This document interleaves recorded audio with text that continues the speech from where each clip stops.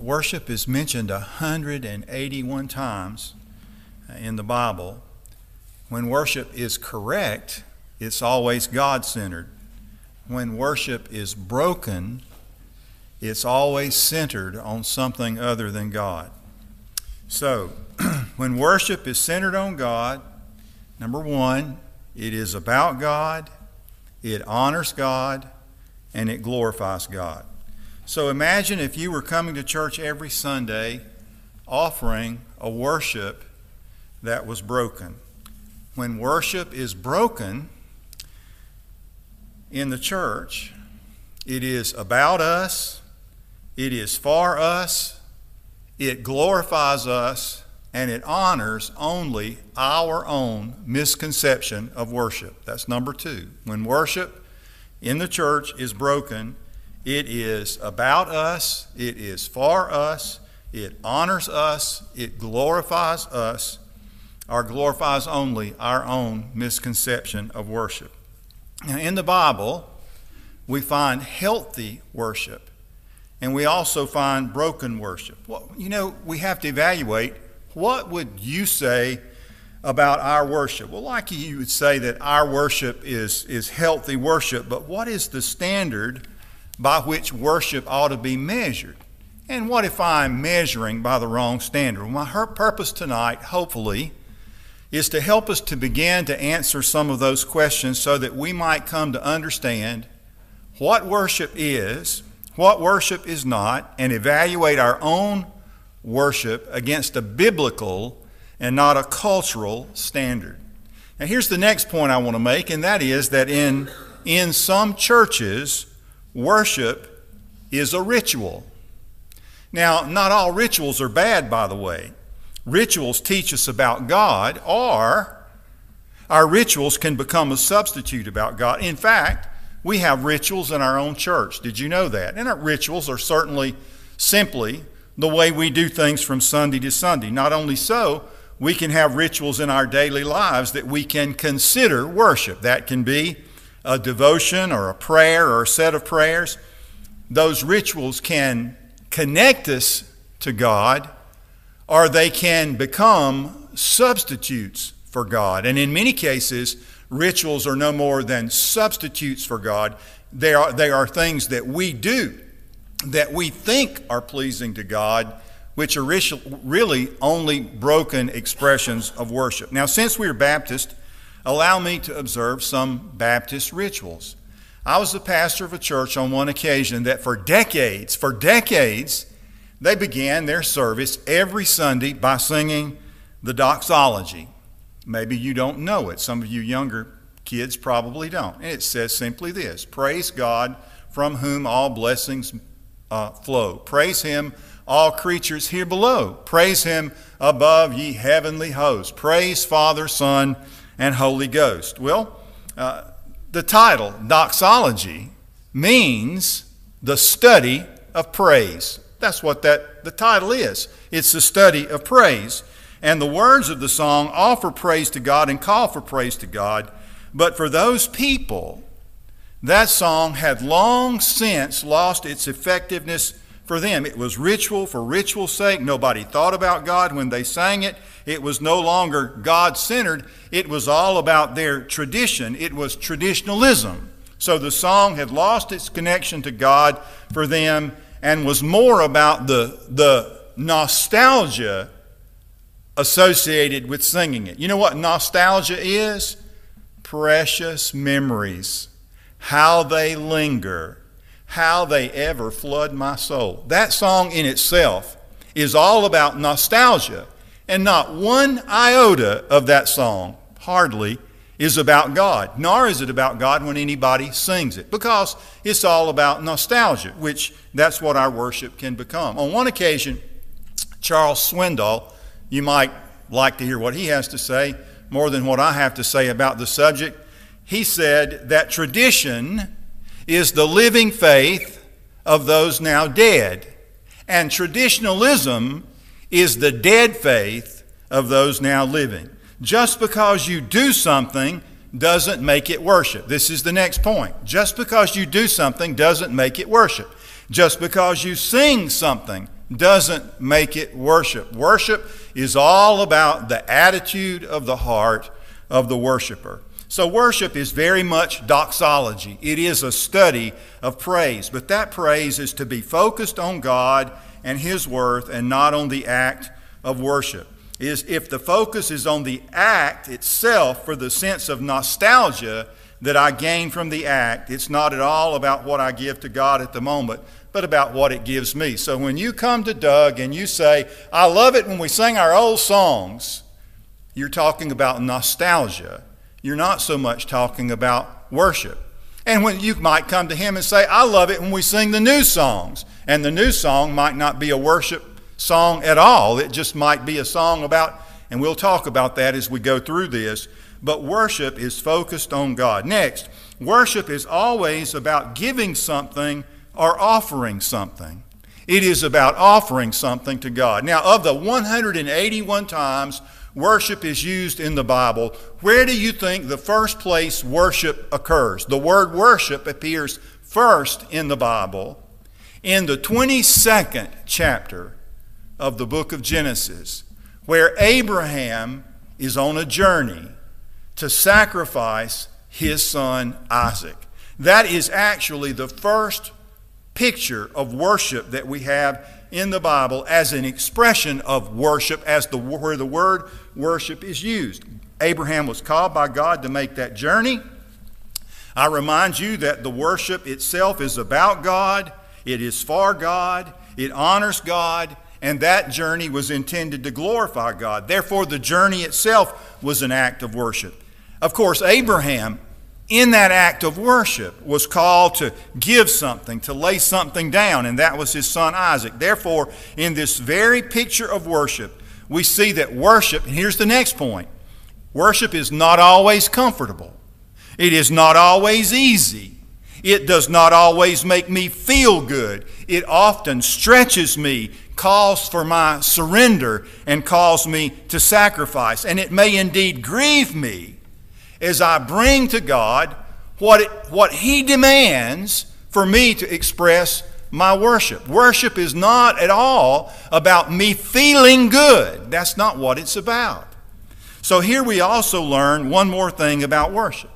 It is about God. We worship God because God is worthy. That is the root meaning, by the way, of the word worship. We talk about we worshiping God because He is worthy.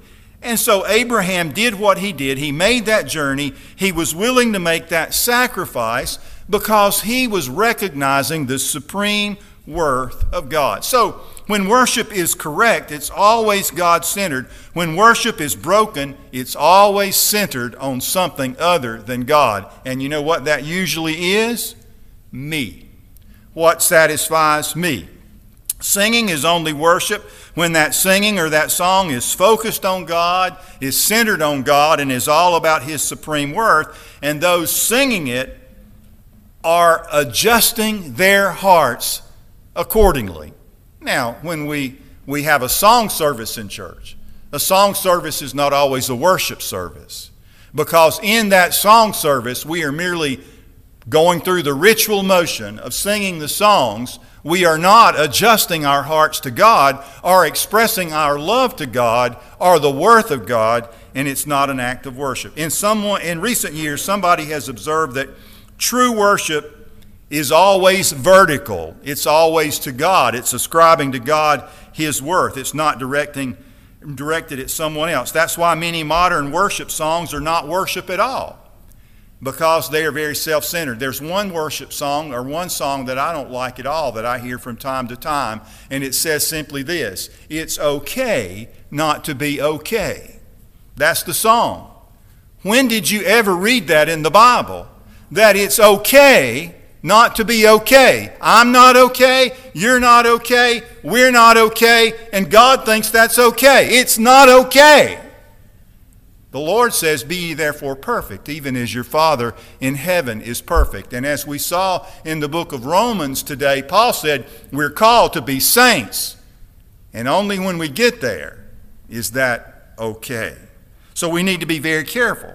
Some are horizontal songs that we sing to each other, songs that talk about I. They say, oh, I've got this, or I've got that, or I'm going to do this, or I'm going to do that. It's all about me. They're not directed to God or sung for His honor or pleasure. So who is worship for? Here's the next point. Worship is always for an audience of one, just one. He is the one we seek to please with our worship. So Doug gets up and he sings songs and they don't please you and you don't like them and you complain to him, or I complain to him about what he sings that doesn't please me. But who are we supposed to be pleasing? That's what we lose sight of in the process. Our worship is to be pleasing to God, and we're to be offering it to Him because He is worthy. The question that we need to ask is, do we? So, we're going to look at an illustration tonight, one quick illustration, and it's about the worship service that occurred in the home of a man named Simon in the New Testament. There in that home, there was a small gathering. It's first an illustration of what Jesus said would be true of people. He said, where 2 or 3 are gathered in my name, I will be present in the midst of them. And it just happened that Jesus was in that home, in Simon's home, where several other people were gathered. He was physically present, and so he was invited by Simon. And we want to consider Simon's invitation to Jesus as sort of a call to worship, much like a prayer that we might offer at the beginning of our service. When we pray at the beginning of our services, we call that the invocation. You know why we call it an invocation? We're invoking the Lord's presence. We're asking for the Lord's presence. We're asking Him to meet with us. Sometimes it might be in a song, like one of the great hymns, Come Thou Almighty King, help us Thy praise to sing. Help us Thy name to sing. Help us to praise. Father, O all glorious, or all victorious, come and reign over us, Ancient of Days. Come, Thou incarnate Word, gird on Thy mighty sword, our prayer attend. Come and Thy people bless, and give Thy word success, and let Thy holiness, Spirit of holiness, on us descend. Come, Holy Comforter, Thy sacred witness bear. In this glad hour, Thou who almighty art, now rule in every heart, and ne'er from us depart. Spirit of power. That's a cry, a song that pleads for God to be present with us. So Simon, by whatever method he chose, invited the Lord to be present. And so we invite the Lord to be present in our worship services. And we find He comes. And when He comes, is He pleased or is He offended? So what happened on that day when He came to the home of Simon? Well, let me let you look at this scripture with me. In verse 36, it says, Now one of the Pharisees was requesting Him to dine with him, and he entered the Pharisee's house and reclined at the table. At the table, Brother Van, at the table. And there was a woman in the city who was a sinner, and when she learned that he was reclining at the table in the Pharisee's house, she brought an alabaster vial of perfume, and standing behind him at his feet weeping, she began to wet his feet with her tears, and kept wiping them with the hair of her head, and kissing his feet, and anointing them with the perfume. Now when the Pharisee who had invited him saw this, he said to himself, If this man were a prophet, he would know who and what sort of person this woman is who is touching him, that she is a sinner. And Jesus answered him, Simon, I have something to say to you. And he replied, Say it, teacher. Jesus said, A money lender had 2 debtors. One owed 500 denarii, the other 50. When they were unable to repay, he graciously forgave them both. So which of them will love him more? Simon answered and said, I suppose the one whom he forgave more. And Jesus said to him, You have judged correctly. Turning toward the woman, he said to Simon, Do you see this woman? I entered your house. You gave me no water for my feet, but she has wet my feet with her tears and wiped them with her hair. You gave me no kiss, but since the time I came in, she has not ceased to kiss my feet. You did not anoint my head with oil, but she anointed my feet with perfume. For this reason I say to you, her sins, which are many, have been forgiven, for she loved much. But he who is forgiven little loves little. Simon invited Jesus, but the whole point of the story is that Simon didn't worship Jesus. He didn't honor Jesus. He didn't love Jesus. And Simon's sins weren't forgiven as a result of what happened there that day. He organized the service but didn't worship himself, nor did he make it a worship service for anyone else. But what about the woman? Who was she seeking to impress in that little service? Did she come to impress Simon and his friends? No, she was there for Jesus and him alone. And so Jesus received her worship. Now, what might we say of Simon's worship in general? Well, it was broken. It was broken because the whole of Simon's relationship with God was broken. So, what is this? What is it that we do from Sunday to Sunday? Is it a service of worship that honors God, glorifies God, kisses His feet, anoints Him with our love and with our tears? Or is it something to make us feel better about ourselves so that we can say, I surely enjoyed that, whether the Lord did or not? Next point. Genuine worship aims to honor God, to connect with God. It stands on tiptoe in anticipation of that connection. It seeks in an act of worship to touch Him and to be touched by Him. That is why we do what we do. Not to be with one another. While that is good and our fellowship is good, we come here to be with Him. We come here to have a connection with Him. We come here to hear from Him. And so one of the things I hope we'll do across the course of the next Sunday nights is examine our own worship. And so if the Lord should say to us, what you're doing is not what pleases me, that might offend us. But what a wonderful thing it was for Jesus to say to Simon, Simon, I don't enjoy what you've given me here tonight. I enjoyed what the woman gave me. Maybe what you need to do is adjust your heart. Because what I want to do is stretch you.